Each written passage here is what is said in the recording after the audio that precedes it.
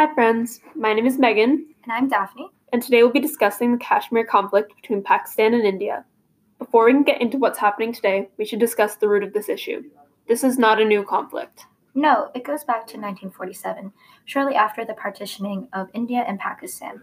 This split up the former British colony into a majority Hindu India and a Muslim Pakistan. However, the ruler of Kashmir, Maharaja Hari Singh, decided to remain independent from the newly formed nations. He was Hindu, but most of the population was Muslim, so both India and Pakistan felt like they had a claim over the region, Pakistan even viewing it as a Muslim homeland. Violence broke out almost immediately, though Singh gave Kashmir to India in the instrument of accession. Pakistan refused to recognize this, and fighting lasted almost a year until the UN intervened and a ceasefire line was agreed upon. To this day, there are disputes over the border. India controls about 45% of the region, and Pakistan controls about 35%, with China taking the other portion. Both India and Pakistan agreed to a plebiscite to allow Kashmiris to determine their own political future, but neither completely withdrew their military to let this happen. Violence has been ongoing since the partition, but escalated with the involvement of Muslim militant groups in 1989 in an uprising for independence that killed thousands. Organizations like Jaish-e-Mohammed, or JEM, are based in Pakistan and seek to annex Kashmir to Pakistan. One factor that has fueled this conflict is Pakistan's lack of action against these groups, as they have been accused of supporting terrorism by India. The current leaders of both Pakistan and India are contributing to the recent developments in the conflict. Narendra Modi, Prime Minister of India, is part of the Hindu Nationalist Party, or BJP. The 2019 elections going on currently drive some of his policy as he tries to get re-elected. Pakistan's Prime Minister, Imran Khan, is looking to settle the Kashmir conflict and insists that he is not supporting militant groups, though there has been recent activity. Terrorism and militancy related to this conflict has not slowed since the 1989 uprising. 2018 was the deadliest year in Kashmir in a decade, with nearly 600 killed, about 160 civilians. It is worsening as India is beginning to respond to militants with greater force in an attempt to stifle protests. This is largely the work of Modi. He is emphasizing security as a priority and has developed a more hardline policy towards uprisings against Indian rule of Kashmir to appeal to Indian voters in the 2019 election. India's occupation and oppressive response, however, is contributing to extremism in Kashmir, creating a cycle in which attacks have become more frequent and deadly in recent years. A pattern of terrorist attacks from Kashmiri rebels and Pakistan-based groups has flared tensions and only escalated Indian security measures. In February of this year, a young Kashmiri carried out the deadliest attack against Indian forces in decades. It was a suicide bombing, in which he drove a vehicle filled with explosives into buses carrying Indian paramilitary forces in Pulwama. Credit for the attack was claimed by JEM, which is officially banned in Pakistan but still operates and aims to unite Kashmir with Pakistan. Modi used the attack as a point in his campaign. He accused Pakistan of involvement, which they denied. He was under the pressure of public anger and launched airstrikes in Pakistan that he said were aimed at alleged terrorist camps. The next day, Pakistan took down 2 aircraft and captured a pilot. Tensions mounted, but Khan released the pilot to de-escalate the situation. Indian security has increased further since the attack to appeal to Indian voters. However, this action is doing nothing to actually solve the issue, only contributing to militancy. This is described in accounts from people involved in the BBC article Kashmir Attack, tracing the path that led to Pulwama. When you kill one militant, 2 more are ready to join. Author and counterterrorism expert Ajay Sani says India's ruling BJP has demonized the valley and created an enemy for the entire country, which may be a successful election strategy, but is disastrous for national security. In terms of reaching a solution to the conflict, India's response is a step backwards, and the few efforts being made are on the part of Prime Minister Khan. His primary goal in Pakistan is to strengthen the economy, and settling the Kashmir issue plays a role in that. At this point, most of the progress has been Khan's willingness to communicate and investigate attacks and hold perpetrators accountable.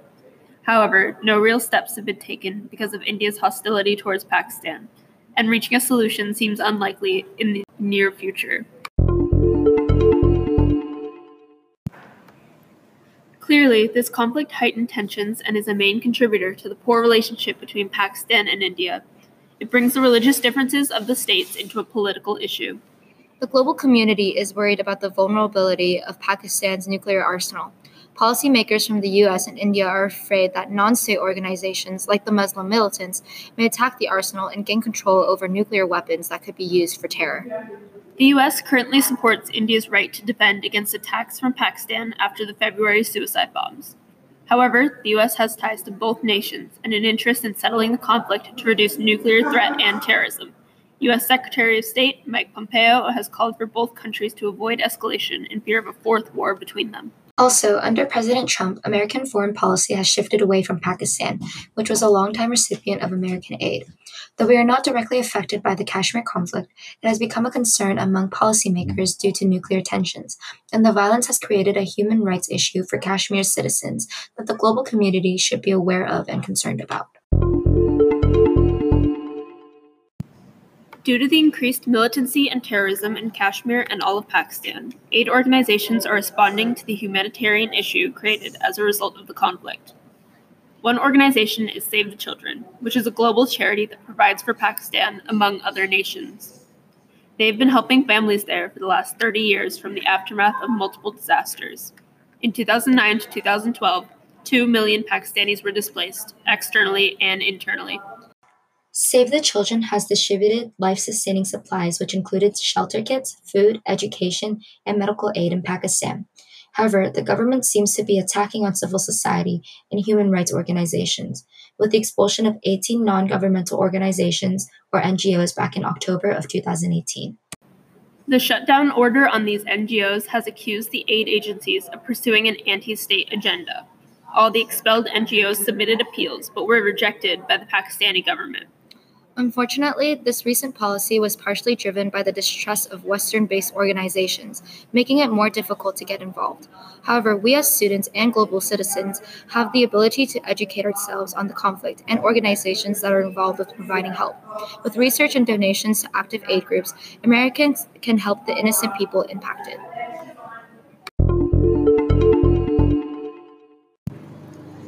Before this project, I did not know much about the conflict in Pakistan. I did not realize how multi-layered the issues of militancy and terrorism are. All I knew before this was that India and Pakistan did not like each other, and that it had something to do with the partition after the British decolonized it. It was almost overwhelming going into this topic, as I didn't have much knowledge more recent than the 1947 partition, and that was just a starting point. I assumed this conflict was religious, and it essentially originated as such, but it became much more of a war against militancy and an attempt to maintain occupation. Many separate groups have really dominated this conflict and turned it into a fight for independence from India in 1989. I think there is a solution to this conflict, but not in the foreseeable future. It reminds me of the conflict between Israel and Palestine over Jerusalem. Both parties have legitimate claims to this land, but neither is willing to share the land with each other since they both want full control. A solution to this could only happen if the relations between India and Pakistan improved and trust was built, especially with concern over Pakistan's nuclear weapons. The cyclical nature of the conflict is discouraging, to say the least. The situation isn't hopeless, but to establish a dialogue, India would have to reduce force against militants, possibly risking losing Jammu and Kashmir, while Pakistan would have to take action to control them. I don't think it'll happen soon, especially not with the Pulwama attack still a recent blow. Unfortunately, the conflict could worsen if not dealt with soon, so it is possible there are deadlier years ahead. It would take a drastic change in India's response to find peace. But with political motive to keep up force, that change seems unlikely. We have to hope that elections will not always be more important than the lives of civilians, but we also can't trust politicians to risk their power to create a dialogue. Complex issues like this take time to work out, and considering the minimal progress made towards peace, settling the conflict soon seems almost impossible.